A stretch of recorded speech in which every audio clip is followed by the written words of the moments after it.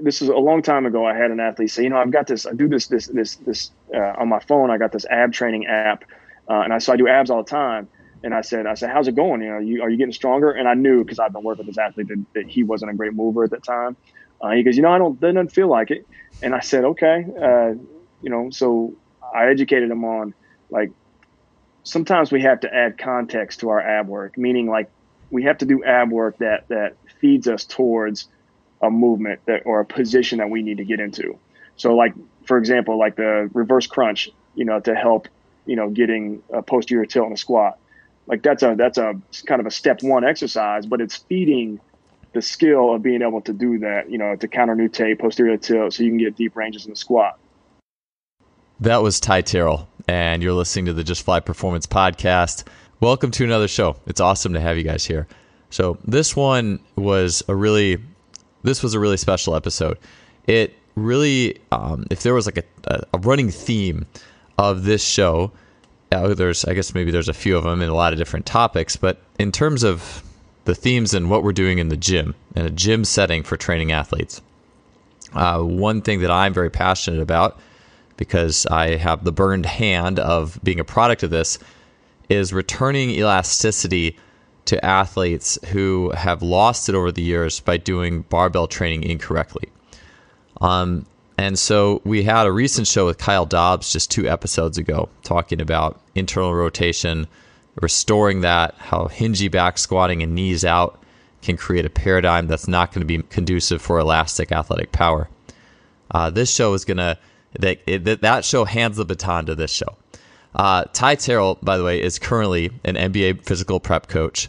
He has a wealth of experience ranging from training athletes out of a 2-car garage in his beginnings with Lee Taft, to coaching high school basketball, to mentorships from people like Lee, to also Bill Hartman and Mike Robertson at iFast, as well as coaching athletes from youth to pro.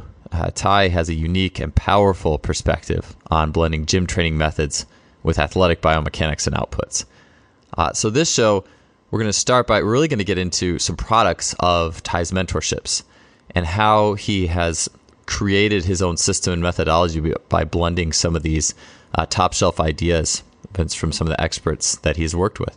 And so we'll start by him getting into his start with Lee Taft, some of the top things that he learned from Lee in creating athletic speed, training athletic speed, and going through just the process of being a coach. We'll then transition into getting into, again, all things squat, but there's so many shows that I think we really need to spend time on the squat, because it's the king of the lifts, but it's also something that we can really create movement paradigms with athletes that are not maximally conducive to their long-term potential if we don't know what to look for.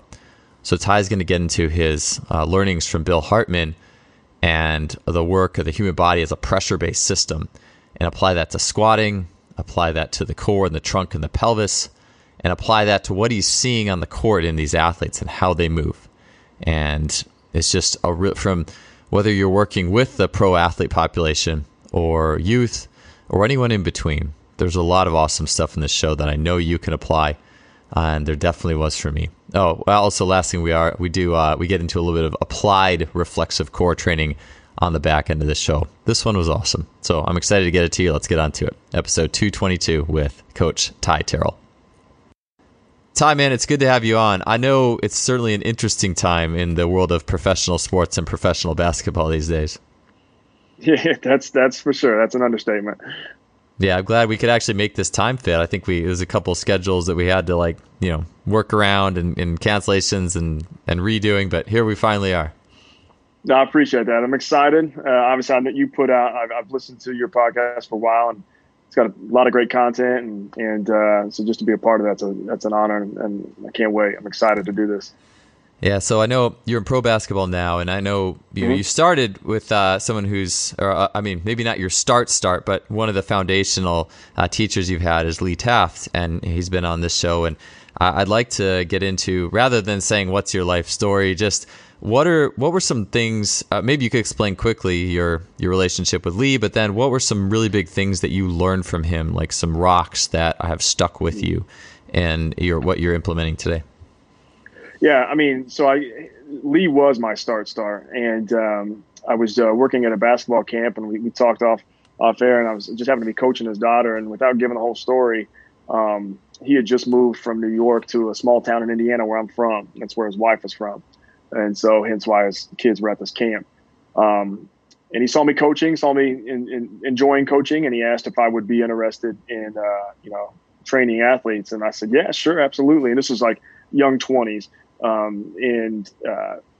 So everything just took off from there. And I appreciate Lee because I think he's like the ultimate teacher, the ultimate coach. A couple things that I took from him is, well, the number one thing, and so coming from not having like an exercise science background, not having a formal education in this at that time, you're kind of overwhelmed by, you're trying to, there's anatomy and there's physiology and there's physics and there's biomechanics and all these things that you can, get overwhelmed with and dive into, let alone then we got programming and all the things that feeds into.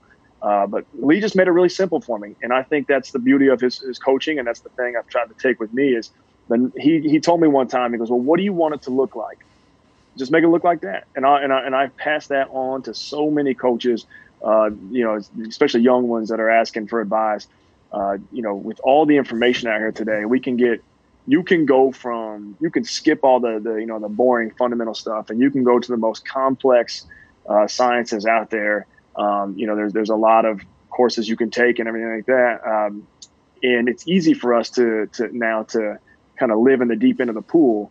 But sometimes the most important stuff and the stuff that helps us be better coaches is right in the shallow end, so to speak. So he just kept it real simple for me. He said, well, what do you want it to look like? And then make it look like that. And so why that worked for me so well is it took the pressure off of me having to know all the sciences at that time and know what's going on. I just needed to have a model of what I wanted a squat to look like, what I wanted a cut to look like, what I wanted an athletic stance to look like, and so forth. And then it's up to me to design an exercise to put the athlete in a good position. So I love that because without having that formal education, that formal background, he put the onus on me just to be a creative coach, and that helped develop me. And I think it's the most important thing that's happened to me in my career is that when I started, Lee made me be a coach first. And I think obviously school, when we go through, get an exercise science degree, it's, textbook, then you're a coach. And I was a coach first. So then when I went to the textbooks, I had so much context that I was able to apply to the science in the textbook. And it just was able to, speed up my learning curve so fast. So for the young coaches out there, for anybody who's kind of in the weeds of some complicated stuff, I just make it look like what you want it to look like. Is it if you're supposed to shift into a hip, are you rotating or are you side bending? Well, the side bending looks funky. So, all right, so it must be rotating like this. So you just make it look like that. You can design any exercise any way you want to make it look like that. So that was number one for sure. Number two is guided teaching. And it's okay for things to not be what you ultimately want them to be right today, as long as they are showing improvements and you're giving a good input. So let's say, going into a cut, an athlete is too high going into a cut, or their plant angle is, the foot's too underneath them. You don't get it wide enough. Anything like that. Maybe they don't change, their level like you wanted to. So, keep guiding them, giving them an appropriate, putting them in a good situation where they can start to explore and find those attributes, those skills, those movements, and then build from there. But as long as you have forward momentum, it's okay not to be perfect today. That was those two things. I know they're more probably kind of mental, philosophical there, but they've just been absolutely huge for me to understand that one, coaching is the priority, and you just helps. It takes the stress off, the pressure off, and you just make it look like what you want. But two, just the pressure of not having to be perfect today, but also respecting that as long as this is part of a process and has momentum or moving in a good direction, it's okay that it's not perfect today. And it lets these are athletes, these are people. And I grew up, my career started with working with young athletes. I work with, pros, but I've started working with young ones. So they're exploring movement, as much as I'm exploring coaching at that time when I was starting my coaching career. So expecting perfection and slowing them down would have been a huge mistake. So those two things for sure. If I had a third one, watching Lee coach, and this, I don't want to sit here and act like I'm praising Lee for the last 5-6 minutes, but his understanding of external forces and how they act on the body and how you can use external forces on the body to get what you want is pretty phenomenal. What I mean by that is, let's say someone's going into a cut too high. Well, just a simple little band pull into the cut drops their level, changes, because if they don't, they pull over. So it's just a reaction to the external stimulus. And let's say they're moving in one direction. So if I want someone to go forward and I've got a band around them, let's say I'm standing to their side with a band around them and I want them to go a little bit forward. Well, I'll just move one step behind them. So it's still a lateral pull on the band, but it's a little behind them. So now the response to that is going to be pushing in the opposite direction, so it's going to be going a little bit lateral and forward. So just little things like that, understanding how forces are act on the body and the body responds to them was huge. And those three things are very much at the heart, of what I still do. Yeah, I like that. I think that all those three things can be applied to pretty much any coaching situation. I know I like the idea of using it to fit a biomechanical model, because I've heard people criticize, just resisting and moving around doesn't necessarily mean anything, just having a band. Right. But if you're using it for a purpose, like I'm trying to draw you into the cut so you have no choice but to get lower to get out of this, now it's more meaningful. And I think it's easy for people to see people doing, and maybe sometimes they are doing it mindlessly when they're just resisting, and sometimes maybe they do have that purpose. But right. I think you have to be able to see and know and say, hey, this is, or it's the same thing as sprinting linearly with the sled behind you. And where is it attached to you? Is it attached to your belt and your hip to pull your hip back? Is it attached to your torso and and I think that's really cool. Yeah, I mean, it means something, right? Like, again, like you're changing. Where the forces kind of entering the body are connected to the body, right? Where the load is. Your example with the sled and the belt. And it does change what you're doing and potentially the outcome, of that training. So it's hugely important, I think. Yeah, it's funny because all these years of doing speed training on my own end, I've never really paid that terribly much thought to. Like an X, like a torso versus like a belt level, and I'm just thinking of some things like if it's on your chest, you'd have to like push your xiphoid forward, which could be advantageous for being more upright running, and so there's so many possibilities there. I even think about Chris Korfist and I talked about on the last time he was on doing an exergeni resisted, where it's like the blinded pull is diagonal to where you're going. So now there's a unique external force to deal with. And absolutely. Yeah. So it's like that. Yeah. It's like proprioceptive variability and like with the goal in mind, and where I think that's a really cool principle to see how that changes things. Well, so if I'm running in a straight line and you get the exergeni like off to my, behind me to my left, is that like, so it's pulling me back and to the left, but I'm running in a straight line forward. So that puts a lot of emphasis on that left leg. And so you're literally doing a diagonal cut every time that left foot hits the ground. So you can, again, it's while you're not really making a cut, you still have a diagonal, like a semi-lateral force acting on the body. And so, you are making a cut. Every time that left foot hits the ground, it's the propulsive aspect of a cut. And which, maybe that's what that athlete needs to work on. Who knows? Yeah, I think too, that makes me think about, I think it might have been Buchnecht or Scott Sawwasser. Sometimes I get confused with who said it. I think it was Scott. I don't know and maybe Boo had something. I think maybe both of them said this on some level. But the idea of change of direction, how important change of direction was from even just a plyometric or just an athletic perspective. There's so many things to be found in change of direction that actually translate to things like jumping even is a change of direction, right? Like, and it's not. It is. Yep. In some ways, it's not that terribly differently related, but I think it's interesting to think about. Yeah, like what you're saying, you're adding cut elements into that sprint when you have that lateral oblong. And I think about that foot you're talking about the foot, like if it's left side oblong resistance, that left foot is getting loaded in the unique way where it's propulsion.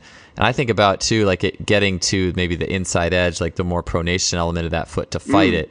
I'm curious what exactly happens. I actually need to go do this after the show and find out and get back to you. So it's just really cool how those things make a change.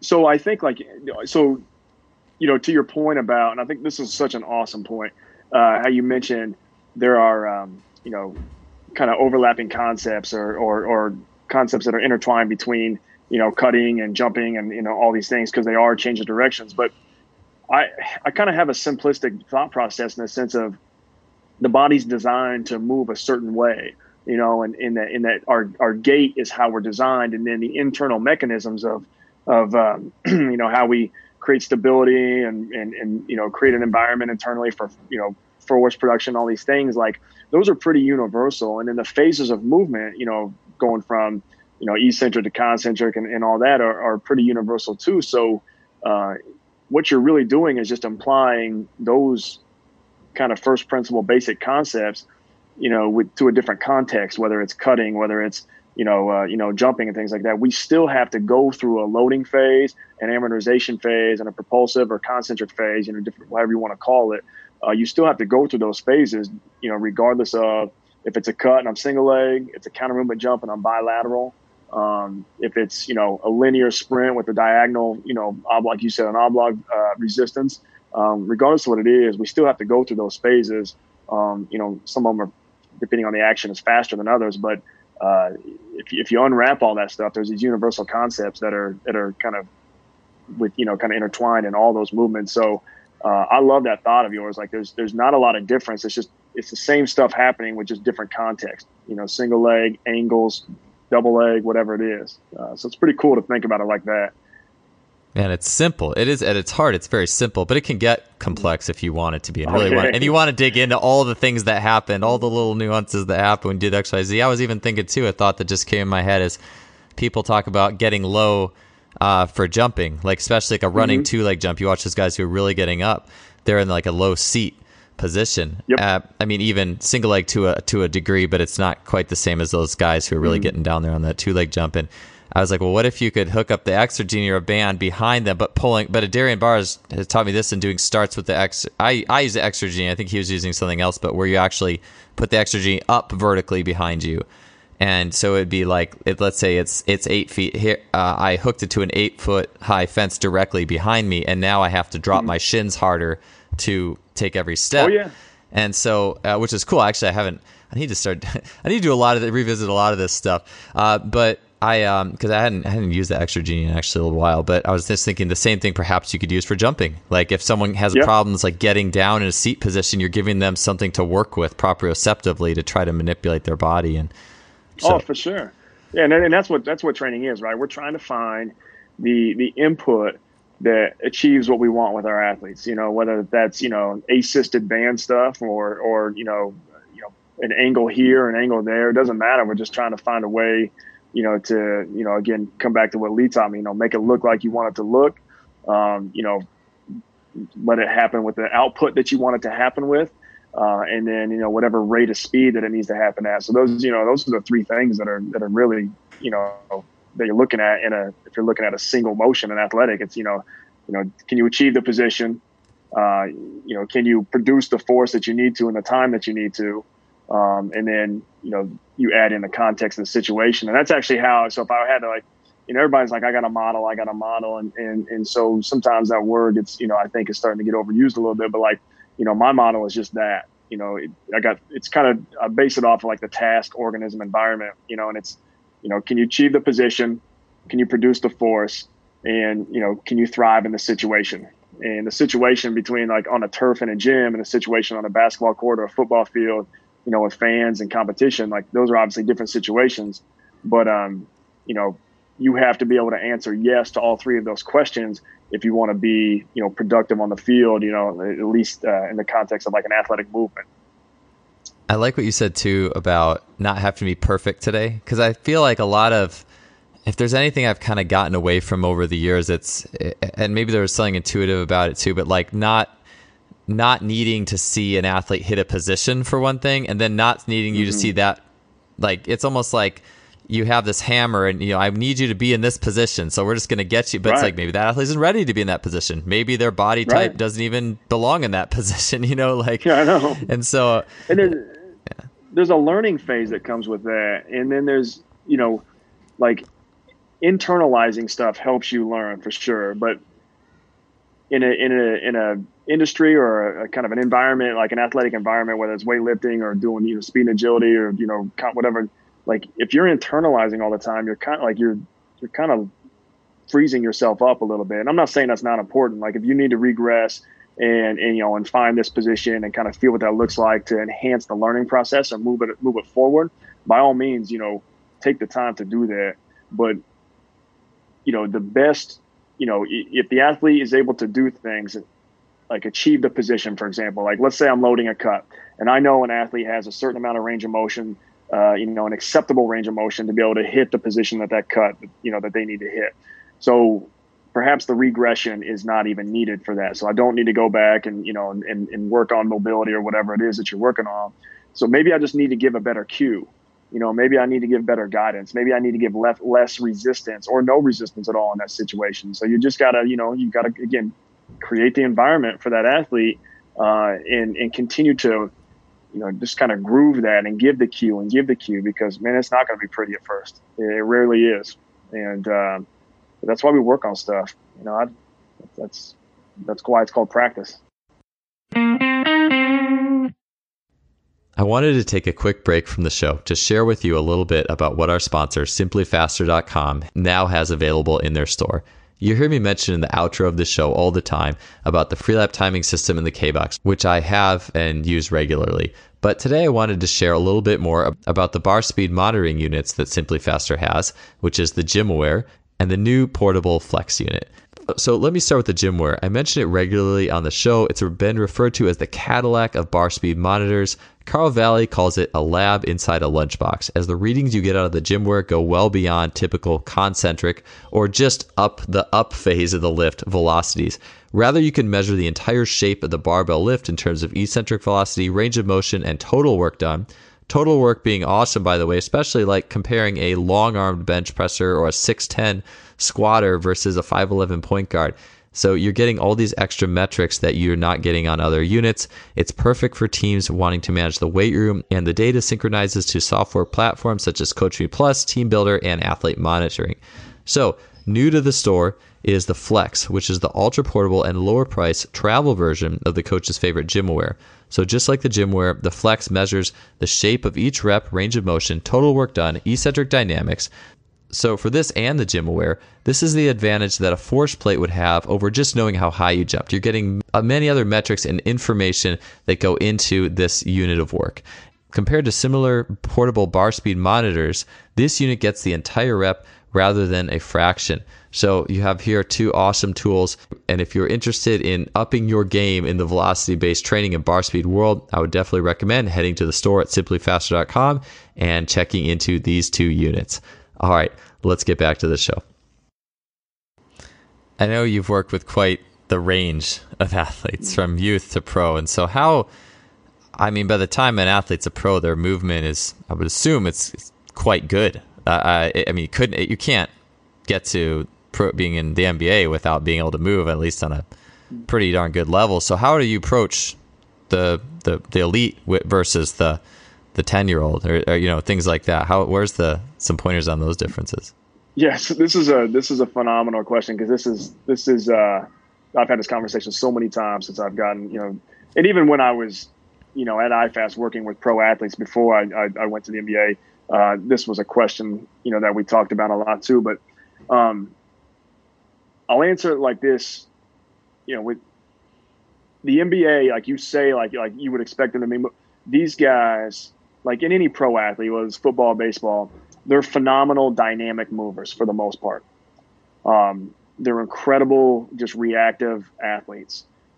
When it comes to basic human movements, they a lot of times, and I'm generalizing here, but because of the height, the structure. So like most of these guys, like for example, like the pro basketball players are just kind of narrow. Like they're just kind of like these thin tubes that have been stretched out to 6'8" and 7 feet tall or whatever. Well, it's hard for those narrow tubes to like kind of compress or like kind of an accordion, like come, like in a squat and be able to flex, the ankle, the knee, the hip, to get in a position where they can change levels and they can accept load. These pro athletes are typically concentrically gifted athletes. So they live their life at the elite. And a lot of times what we spend our time doing, and this is just what I found, again, this is in the private sector and this in the team sector, is that we spend a lot of our time working on the basics of movements and fundamentals of movement. Can you squat well without modifications? Can you do push-ups?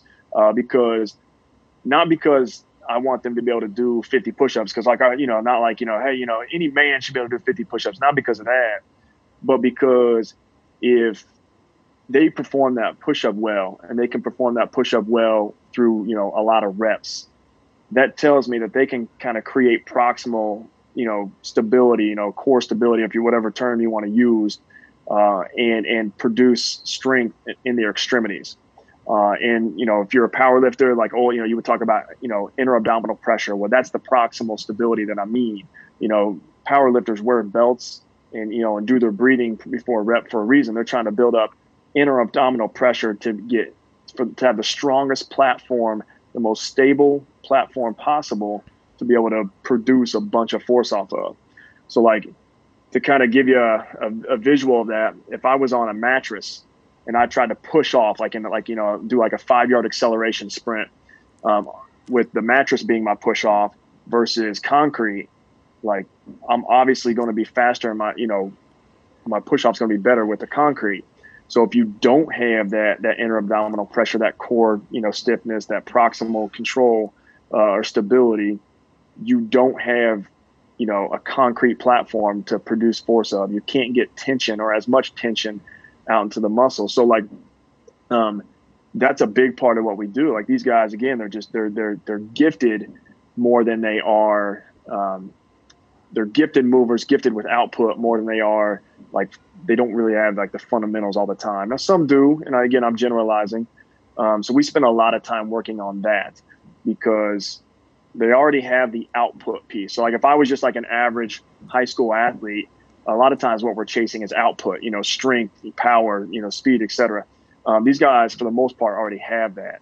So if you did a needs analysis, then you would just say, okay, I'm not going to train the thing that they already have. I'm going to train the thing they don't have. And then once that's trained and we kind of get all the pillars, up to the same place, then we can start thinking about like, okay, so how do we, make this more powerful? How do we, shape their force velocity characteristics to be where they need to be, for their position, et cetera. But we usually start at the fundamentals, then work our way back up.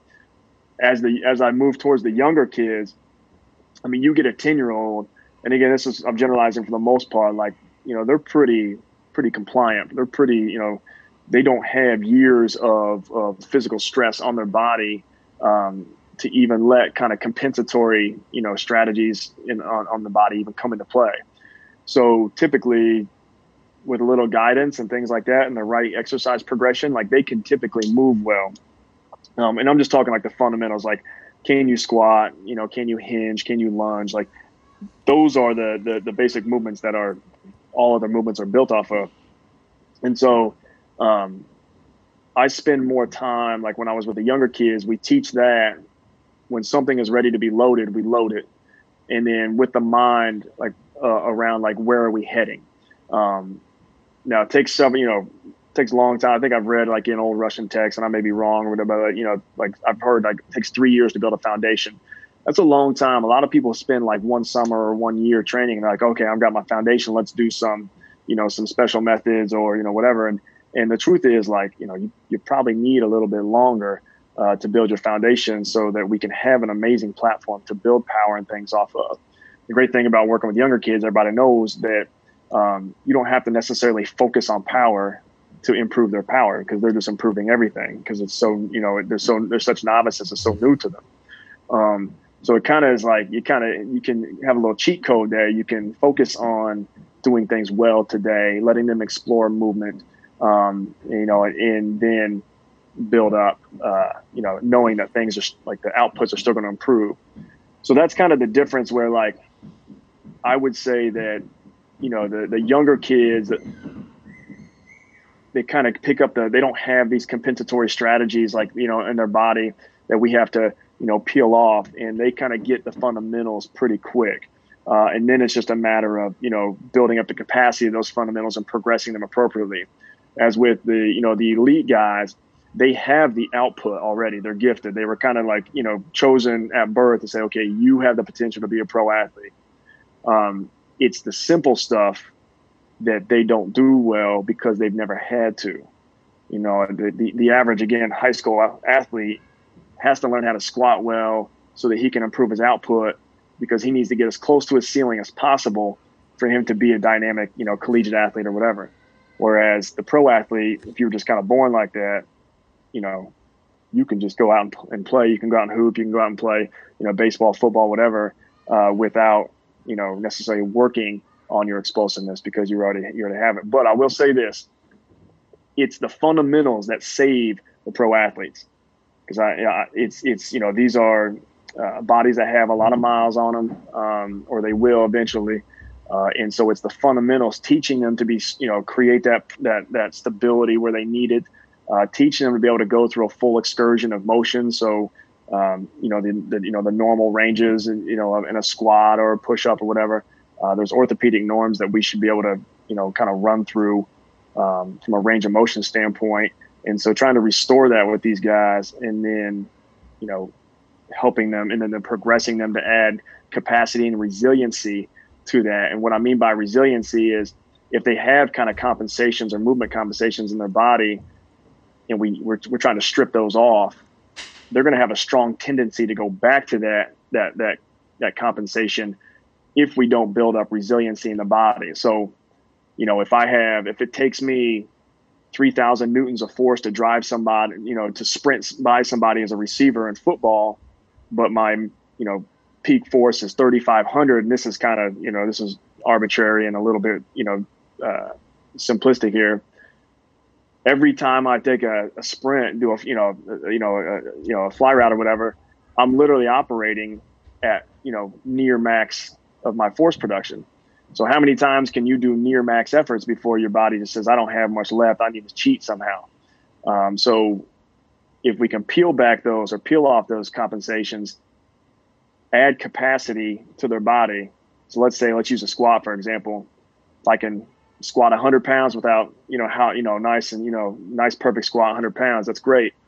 That's probably not enough to build my capacity to where I'll be able to resist my compensations for 4 quarters of basketball or 4 quarters of football or whatever. So you need to continue to build that up. Sometimes building it up doesn't mean, to this incredible 1 rep max. Sometimes building up means to, like, okay, finding that what's the minimal I have to be at to lift, but being able to repeat that over and over again, for however many efforts in a game. I know that was like a long answer, but like I think it's important to know these kind of side spin-off things from that question. Yeah, I mean, I asked a pretty loaded question there. That could have been a whole show. So I will unpack that. I have to write a few notes down because there's a few things I want to circle back to. I think will be a good transition to talking about your time at iFast.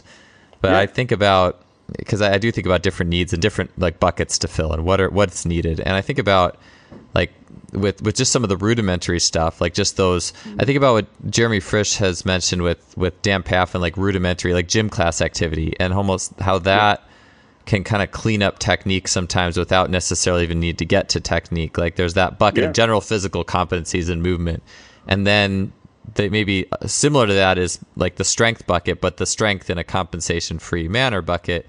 And then you have output skill, right? Like, and that's what I wanted to ask you. Like, is there an instance where an NBA player ever needs help, like with a cut? You know what I'm saying? Like, is that ever in the, or is it all general? Like, how does that fit in?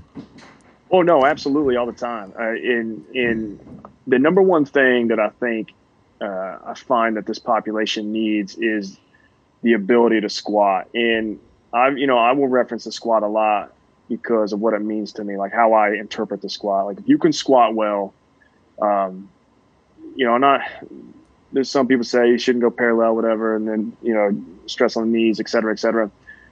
We have orthopedic, like our norms of range of motions, and so we're supposed to have a certain degree of hip flexion and things like that. So we have the ability to access these extreme ranges, and or what's like might be deemed extreme range. So when I see someone who can squat, that tells me that they can maintain proximal control of their spine, their rib cage, their pelvis. It can go through the full excursion of motion from loading to unloading, and even internally, there's things happening there.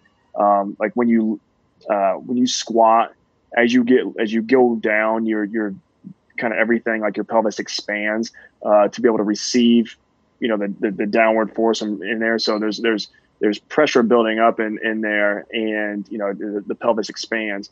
Well, that's your deceleration. So if I want to load something, I have to be able to squat.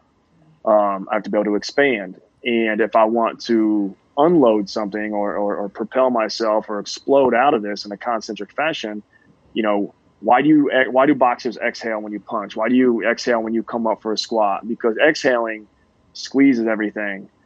And so it's the opposite. It's the comeback from the recoil from the expansion. And so exhale is propulsion. It's output. And so I want to see that you can do that. I want to see that you can go through a loading phase, controlling the spine, ribs, hips, everything like that, where they're supposed to be. Can you get your knee over your toes? And, there's obviously that's a topic also in the industry, but like my argument to that would be like, that's an important shin angle. If you never are able to reach that shin angle, then you can forget about cutting. You can forget about an athletic stance. You can forget about most athletic movements and maybe all of them, because you have to be able to obtain that shin angle. You also have to be able to change your level. And so if I'm dribbling a ball, and I go from like just a dribble to a crossover, when I cross over, I change my level so that I can get a good acceleration angle, a good body lean. Or if I'm coming into a cut, I lower my center of gravity in the cut, so because it helps me manage my momentum, it helps load the joints, the musculature around those joints, so that they can ramp up force production to stop my momentum and then redirect me. So the first thing I'm going to work on with a guy is the ability to cut, and that doesn't matter, or the ability to squat. Sorry, it doesn't matter what population I'm with. We're going to learn to squat because I think that's the foundation of athletic movement. And it's not, I mean, all the other ones are important too, but I think the squat is the baseline. We got to start there. So here's why. So if I want to go push right to left, let's say I'm doing like a lateral shuffle or a cut, and I'm going to push right to left. If I can't change my level, or if I can't squat down to a certain point, my push angle is going to be too vertical. So like if you're just standing up and you try to move your right foot out as far as you can, but you stay tall, like it's only going to go out an inch or so. And that's a very vertical. If you look at the angle of your leg, how you put that angle that you push into the ground in is the angle that you're going to move. So like if it's out 2 inches and I push in the ground, well, it's going to move me up for the most part. But if I can change levels, I can get my leg out wider. I can get a more horizontal, cut angle, and that will propel me more laterally than vertically. So that's huge. So if you want to get your foot out wider away from your body, you have to be able to lower your center of gravity. You have to be able to squat.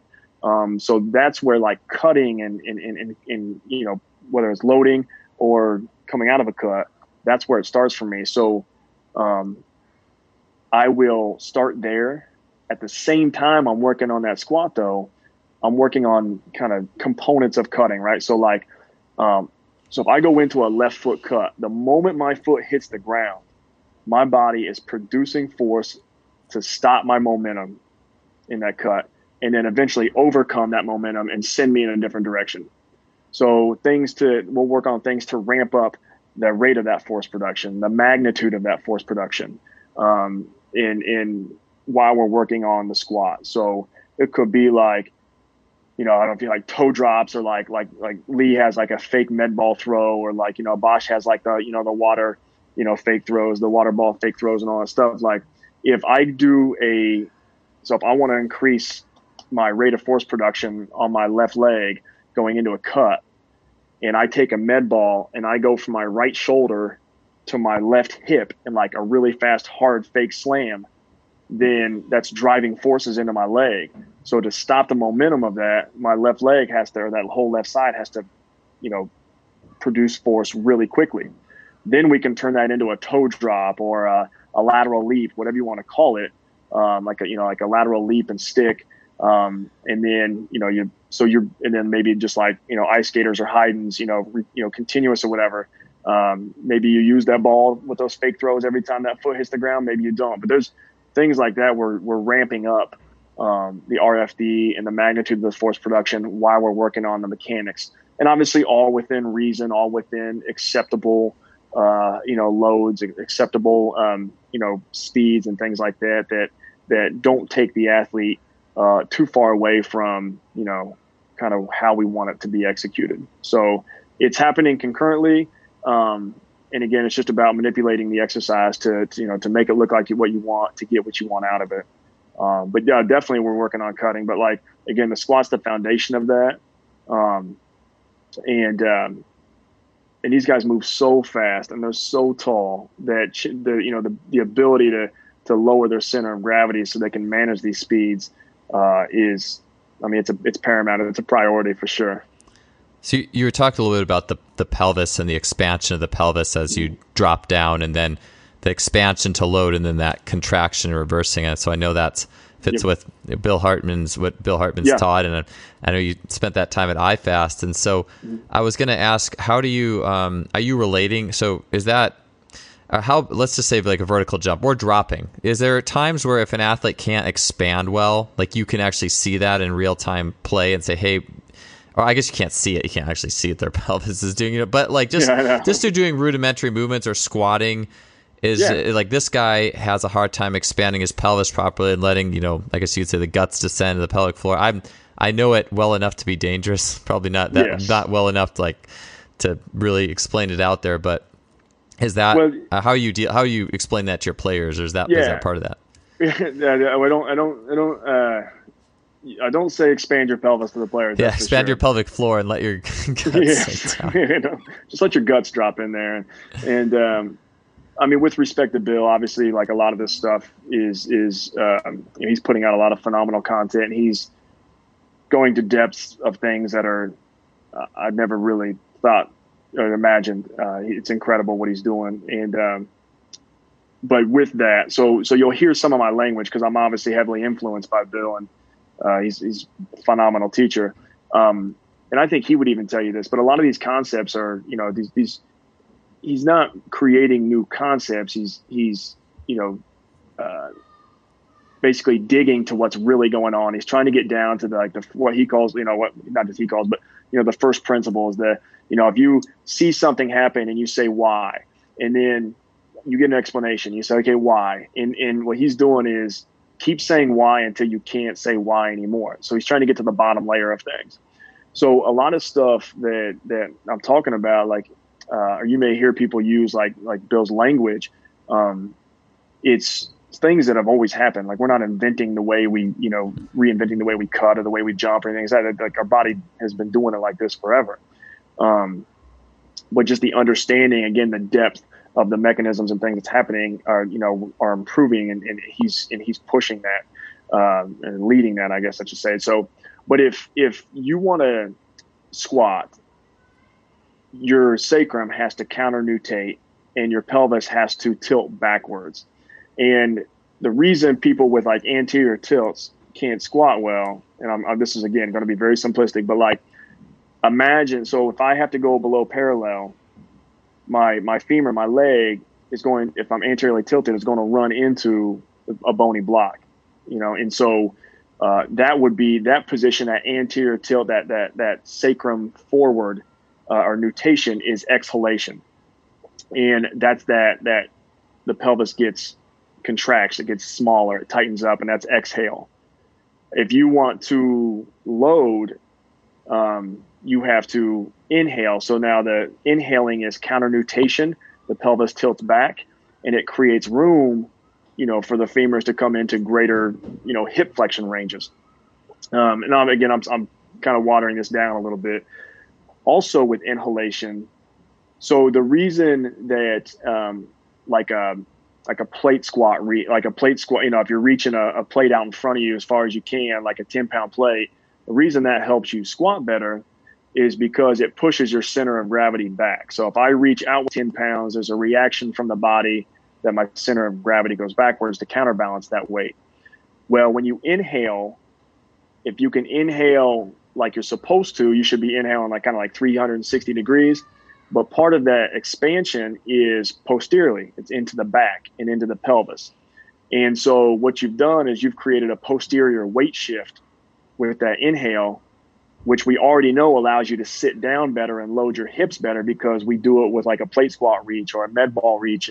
And sometimes, like a goblet squat, a front loaded squat is somehow like that's providing a little bit of that too. If I put weight out in front of me, my body has to have a response posteriorly, a center of gravity response posteriorly, to be able to counter that weight. And so the inhalation not only physically like moves the pelvis backwards into a posterior tilt so I can reach greater degrees of hip flexion and so I can get depth, but it also expands the pelvis when you do that, and it creates that posterior weight shift that allows you to sit down.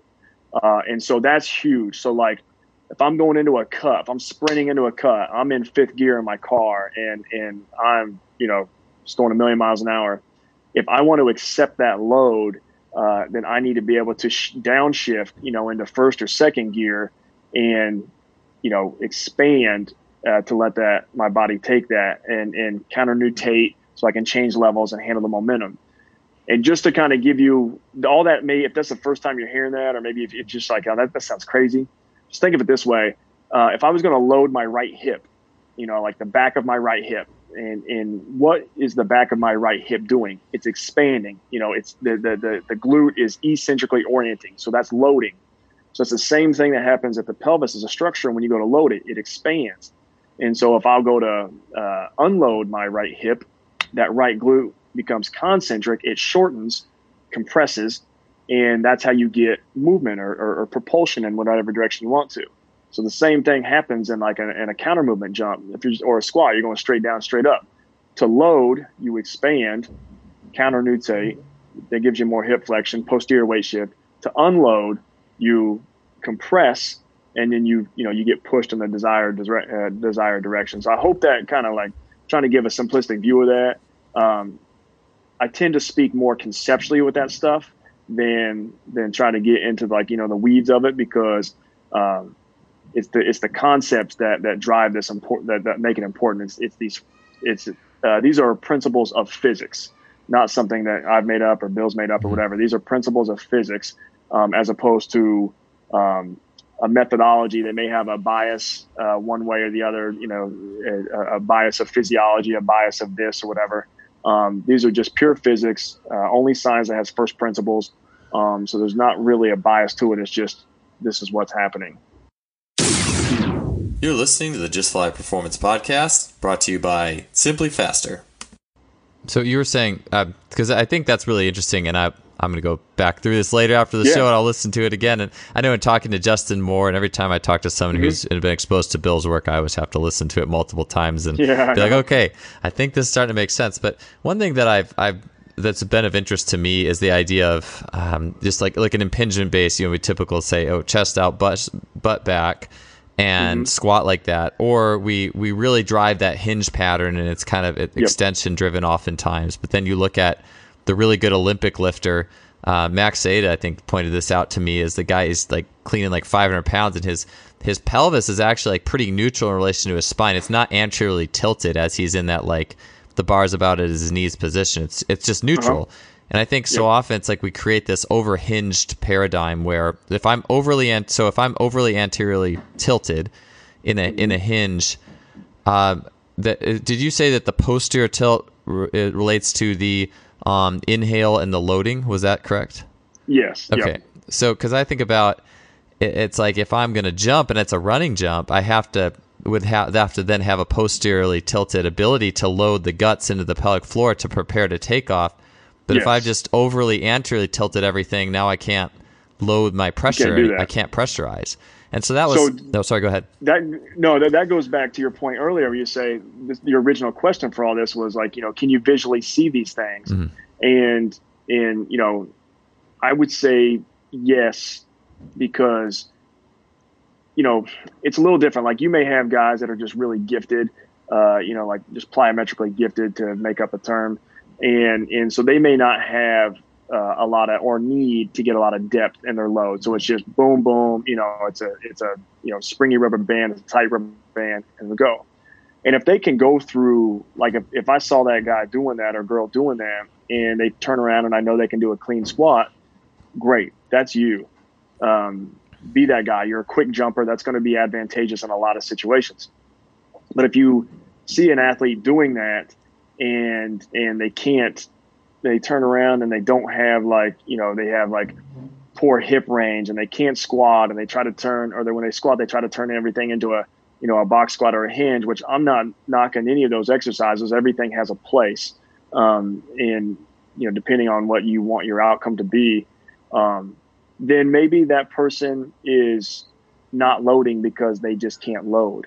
They can't, change phases of movement. So what I mean by that is a loading is a phase, and then the structure changes as you go from loading to unloading. And so we just talked about that with the expansion and the compression, and so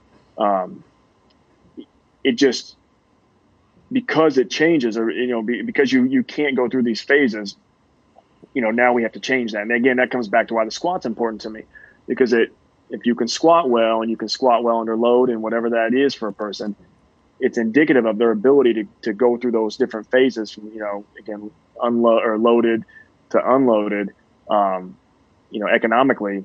And which, as long as they have a high enough threshold and the ability to, ramp up force quickly, then that should translate into cutting or single leg jumping or whatever it might be. But like the hinging, I think this is my, and I'm probably way off because I haven't been, around forever, but our industry tries to find ways around faults. How can I get this guy or this girl to squat when they can't really squat? Okay, well, we use a box squat. They can sit down like this, or we'll teach a hips out, like a butt out, spread the knees out. So it'll be more, again, it's more of a hinge than it is a true squat. And so that's the fix to get somebody to squat who maybe can't squat well. And so these methods kind of get built up over time, and it's okay, now that's how you should squat.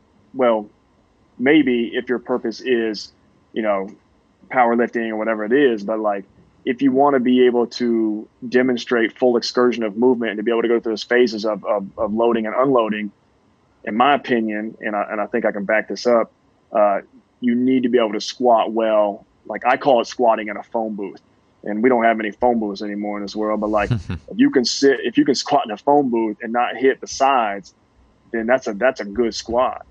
If you can squat without arching, without throwing your chest up, pushing everything forward, that's a good squat. And I was talking to somebody about this the other day, and this person wanted to do, wanted to start using barbell back squats. And I'm not opposed to anything. Does it fit where you're at?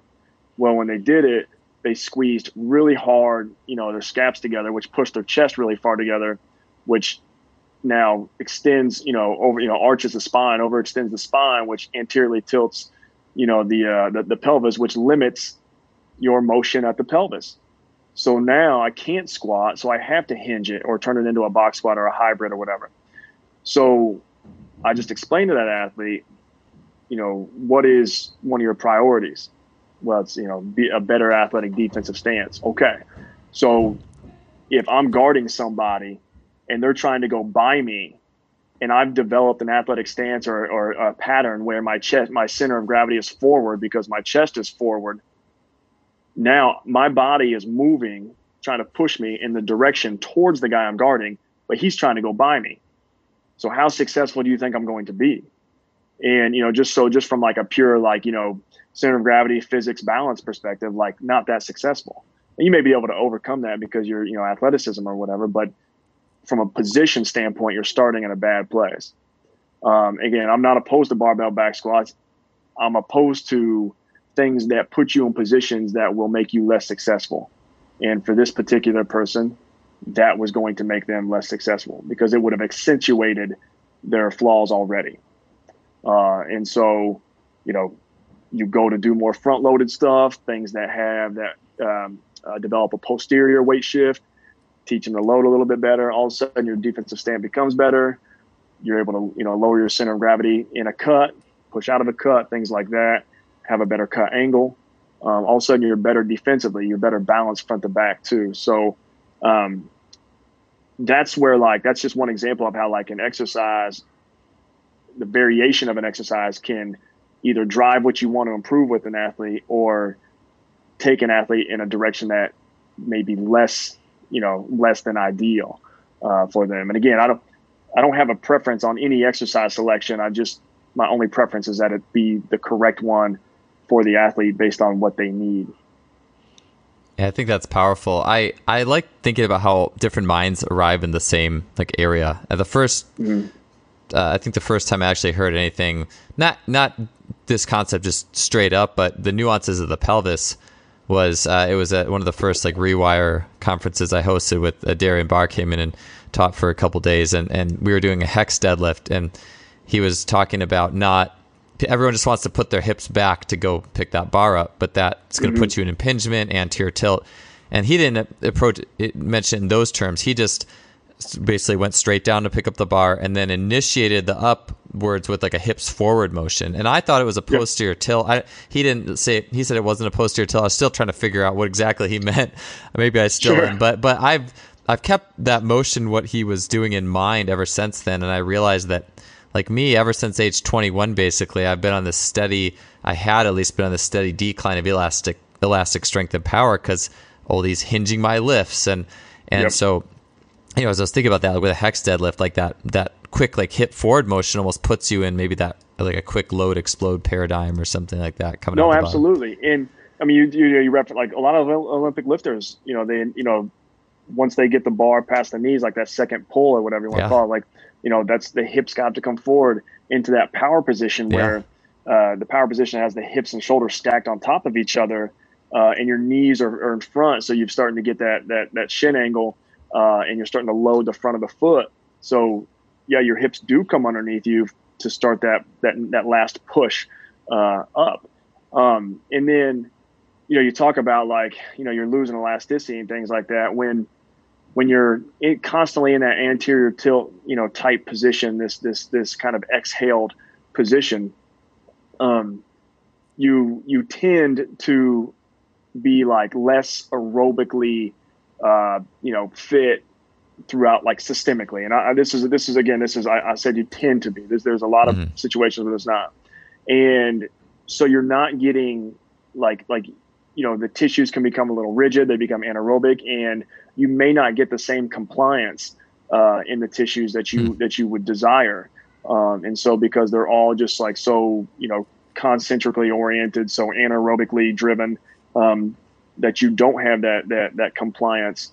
And so, you're probably, you're probably not getting, that. And so that's another part about you think about tendon, tendon, like a knee tendinosis or something like that. And I'm not going to pretend to be an expert on this, but one thing that you want to try to do is restore compliance, in those tissues, meaning their ability to to be pliable and move. And so, in order to do that, you have to be able to, again, be in that loaded pelvis position, and be able to, get tension out into the musculature, so that the tendons can be compliant. And what I mean by that is if you don't have, if you're not able to get like proximal control here, meaning you're not able to get to that, like, kind of, I know neutral is not a real position. It's just a position on a map, that we swing through, but like, let's call it for the sake of ease, even this conversation, like that neutral position, that counter nutated, that posterior tilt, position. If you're not able to get there and kind of establish some inner abdominal pressure, you won't be able to push pressure out into the extremities. And it's that pressure that gets pushed out that creates the tension in the fibers. And so then that's how we produce force. So if you're not able to do that and you're using impingement to create that proximal stability, then you've lost your ability to, develop that internal pressure that ultimately results in, kind of the tissues, being able to create force, and activating things like that. This is gold. I don't even think we're going to get to the kangaroo, VBT, gorilla, but that's fine. We'll save it for another show because I like that, because this is huge. So I'd never thought of it that way, in the sense, well, in my mind, I have like this chart going in my head, and it's like if I'm in the weight room in a typical butt back, chest out, sit back experience, it's like strength in the sense of lifting a 1 at max, and maybe even muscle outputs, raw muscle outputs by themselves are going up. But then at the same time, it's like pressure is going down, pressure ability. And also, I'd never heard anyone say this until you just mentioned it, but if I'm exhaled, I'm more, you said, anaerobically dominant, and then my muscles are less, lose the elasticity in that state.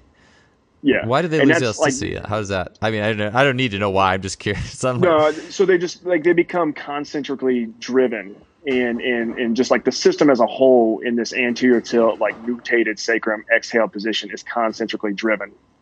And so, I want to say this the right way, but you like, you're not getting, it's not an environment that breeds expansion. And so you're not getting that compliance, that pliability, the movement of the tissues. And so you're just getting this kind of locked down, situation with the fibers, because you are so concentrically driven. It's like, a concentric environment is a rigid environment. It has to be for you to produce force. Again, you don't produce, like if you just relaxed or whatever and tried to bench press, like you're not going to produce much force. So to create, a platform for force production, we have to create some kind of rigidity. And so we have to become kind of locked down. So if I can create inner abdominal pressure, that locks down, my thorax and pelvis, that kind of mid part of my body. And so I have rigidity there. I've got stability. If I can't do that, I have to, again, impinge. I have to arch my back, tilt my hips, and I have to create that stability via, like, a bony structure. I'm leaning on a bony structure now in range. And so when I go to that in range, when that's my stability strategy, I'm not creating a situation in my kind of thorax and my, pelvis where I have good pressure management. Therefore, I cannot squeeze pressure out into the extremities so that I get tension through the musculature.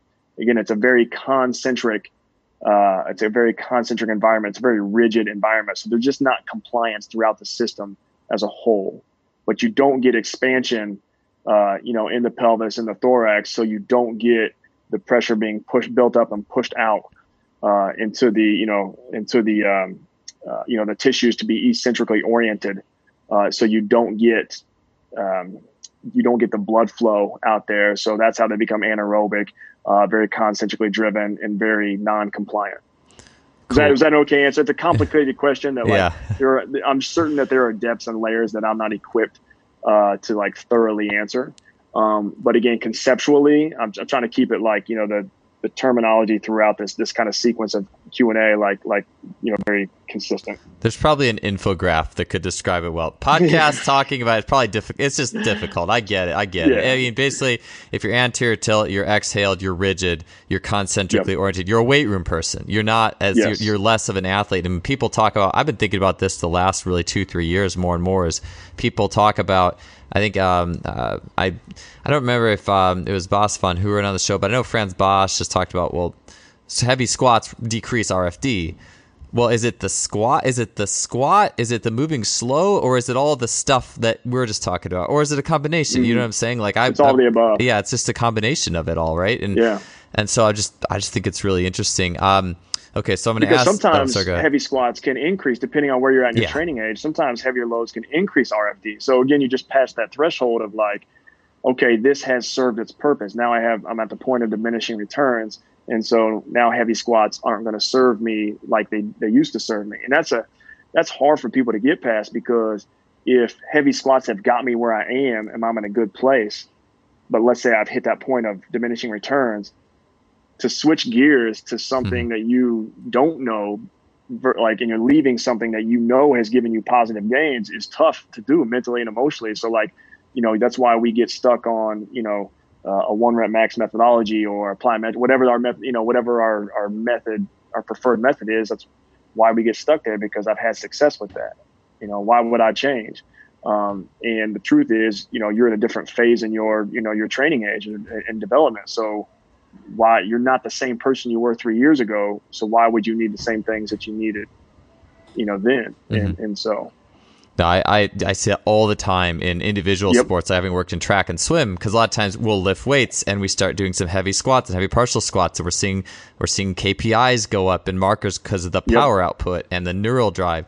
But it's like at some point your body's going to start to form a different cast, like as per everything we're talking about, and that's where I'm like, these charts of like, it's like you have to. Because we get so anchored, because an athlete's going to be mentally anchored to that heavy squat that, man, I had this great year and I did so good. It's like, oh, wait, but it's not what got you here is not going to get you there, and I think it's just cool to have these in mind. So I'm going to ask you a quick TV show host lame question before we leave. It was just basically, okay, so we know this is true. We probably should steer clear of like the hingy back squats, or we should, obviously. But are there you talked about reflexive core training early in this talk. So can you give us just a few ideas on training the pelvis, giving it experiences and exposures that will help athletes be able to, I know squat in the phone booth, we need to do that, but even in all movements, is there any core and trunk and pelvis training techniques that you're using to try to facilitate and complement that?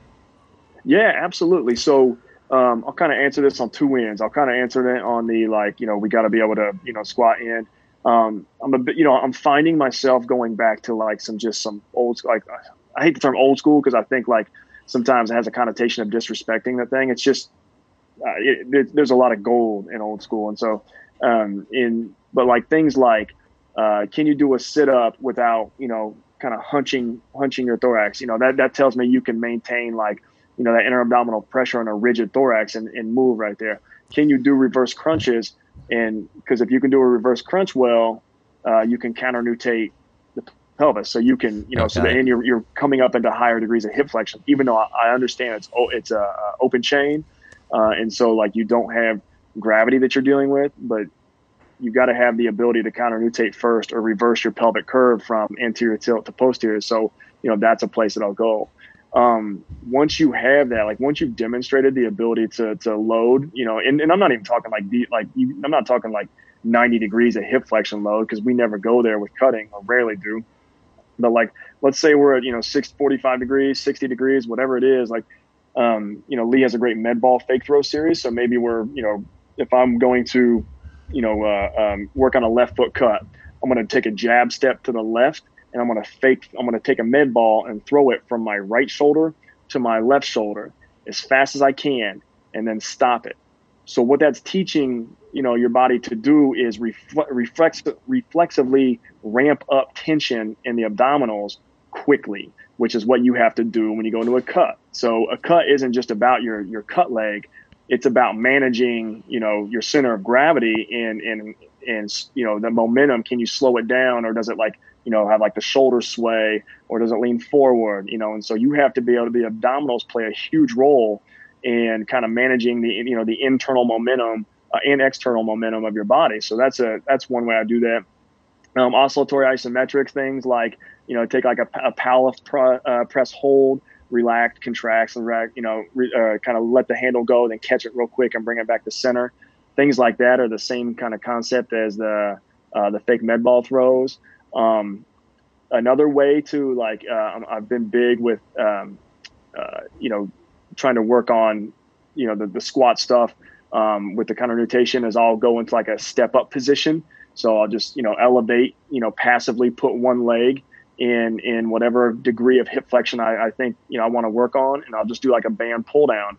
And that's just an old then we'll transition to a band pull down marching drill, and then hopefully we get away from the band pull down, because that's kind of artificial core activation.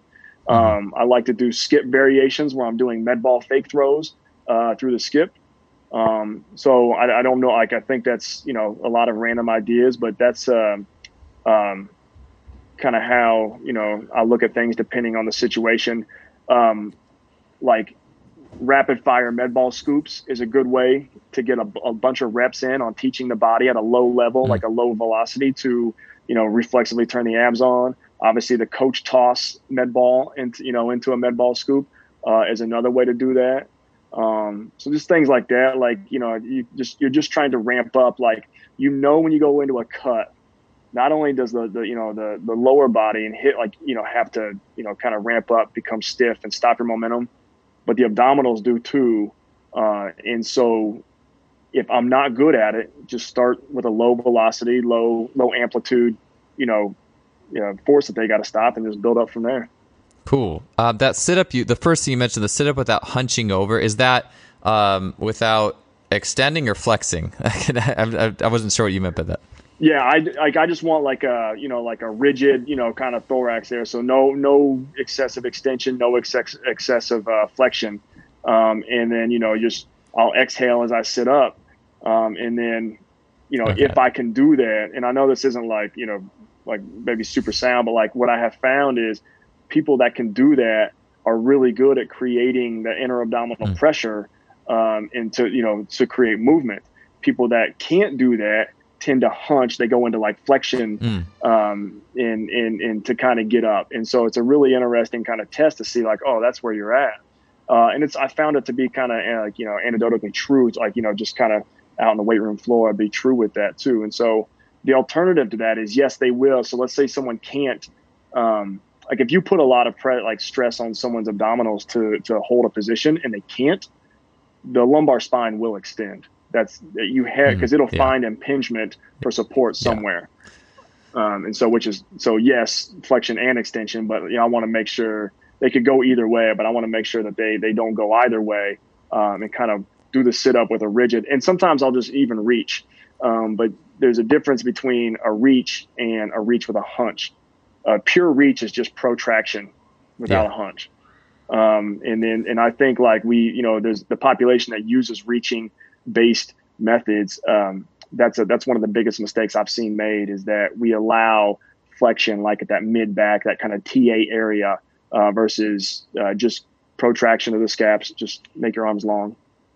I love that. It's so simple, but it's just it's such a good thing to watch. It's not really ab training, if you will. It's pressurization training through that range of motion. So it kind of redefines a lot of the things, in a way, at least, that we typically think of. And that's how, this is just me. People have success in doing this a lot of different ways. This is a long time ago. I had an athlete say, I've got this, I do this on my phone. I got this ab training app. And I do abs all the time. And I said, how's it going? Are you getting stronger? And I knew, because I've been working with this athlete, that he wasn't a great mover at that time. He goes, that doesn't feel like it. And I said, okay. So I educated him on, sometimes we have to add context to our ab work, meaning we have to do ab work that feeds us towards a movement or a position that we need to get into.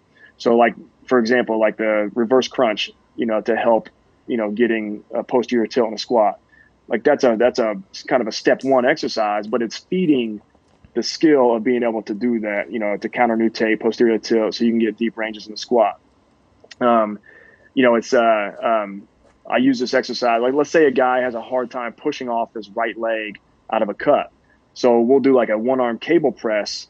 So like the cable will be on my right side, so like horizontal to me, and I will have them get their right foot out in a cut position and turn their hips to the left, so away from the cable machine. So now my right hip is externally rotated, and we'll do cable presses there. So now I've got, so the cable is kind of going out and diagonal, so it's kind of going laterally and in front of me. So there's an element of like a polyp press kind of there, but I'm pressing out. You actually get a decent amount of ab with the right hip. You get external rotation of the external rotators are working in the right hip. So I basically, like, we've added the context of pushing off out of a cut, a right foot cut pushing off, but it's still integrating the core. It's tying it into the hip, and it's adding context to his core training, and therefore increasing his ability to do that particular movement skill. So that's how I see like ab training right there.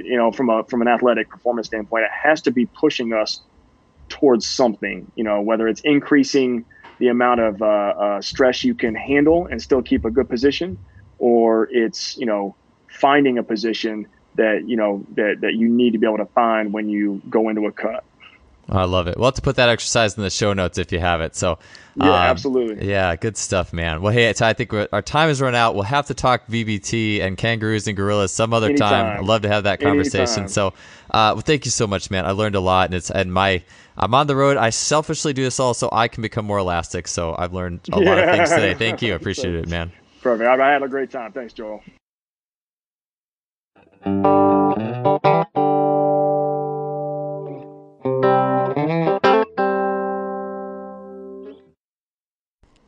All right, grateful to have another show in the books, and man, that was a good one. The squat library is growing, and we were super happy to have Ty on the show. If you enjoyed this, you can help us out by leaving a rating or review on iTunes, Stitcher, whatever you're listening to. We totally appreciate it. Also wanted to give one last shout out to our sponsor, simplyfaster.com. They have an awesome blog updated regularly and an amazing online store with tons of the best of in each category of sport tech that you can get. So be sure to check them out and support them. We'll see you guys next week with another great guest. Have a good one.